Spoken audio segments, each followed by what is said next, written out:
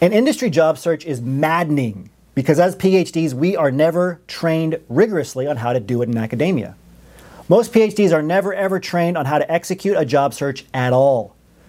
Yet knowing how to apply for a job is the limiting factor in determining how to successfully transition into industry, how to do an industry job search, and how to be successful in your industry career.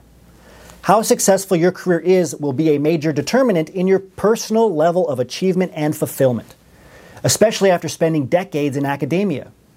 Where your career ends up will also dramatically affect how respected and impactful your life will have been. You may disagree depending on what country, culture, or ideology you identify with, but your viewpoint, no matter how different or virtuous, is not going to change the fact that you are watching this to get hired into industry, to transition out of academia into industry, and to finally get hired. Here's something we can all agree on. A better job and a better career will increase the quality of your life and give you a sense of purpose, regardless of what your starting point is in these areas, and regardless of how stuck you feel in academia right now.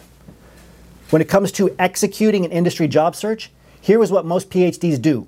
Procrastinate, think about getting an industry job, procrastinate more, upload an academic-style resume to hundreds of job sites, fail to get a response, and then give up. Does that sequence remind you of your own industry job search? If you have a PhD or are about to get one and you're watching this, I want you to know that I have helped hundreds of thousands of PhDs from 152 different countries, that there's a sequence to getting hired into industry. There's a strategy. Many of them tried on their own and failed. They gave up. And they've asked, why does this particular job search strategy work? Why does this not work? Why is what I'm doing not working at all? It's because academia flipped your job search upside down. Every PhD starts their job search by uploading resumes and hoping for the best. A small percentage of PhDs will look at interview questions and imagine answering those questions correctly. Only a handful will record their progress and connections at all during their job search. A very select few, if any, will devise a networking strategy, build and reactivate their network, and seek out job referrals. The problem is that everyone is executing a job search that's upside down, that academia taught them, at least if they have a PhD. Resumes, interviews, strategies, all of this is done backwards if you've come out of academia. Due to lack of training, PhDs assume that an industry job search mirrors an academic job search. Or even more ignorantly, they believe it mirrors the peer-reviewed publication process. Let's see. So I need to write a document similar to an academic paper, resume, and send it off to reviewers, employers. And then if the reviewers like my work, they will ask me to come in and defend my position on it, interview.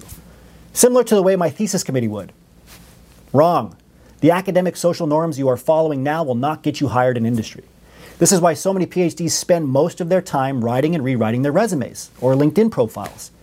Then they spend the second most amount of their time fantasizing about a phone screen or interview that they have yet to schedule or be invited to. They spend very little time, if any, though, creating and recording a job search strategy or building and reactivating a job referral network. This is backwards. It's upside down.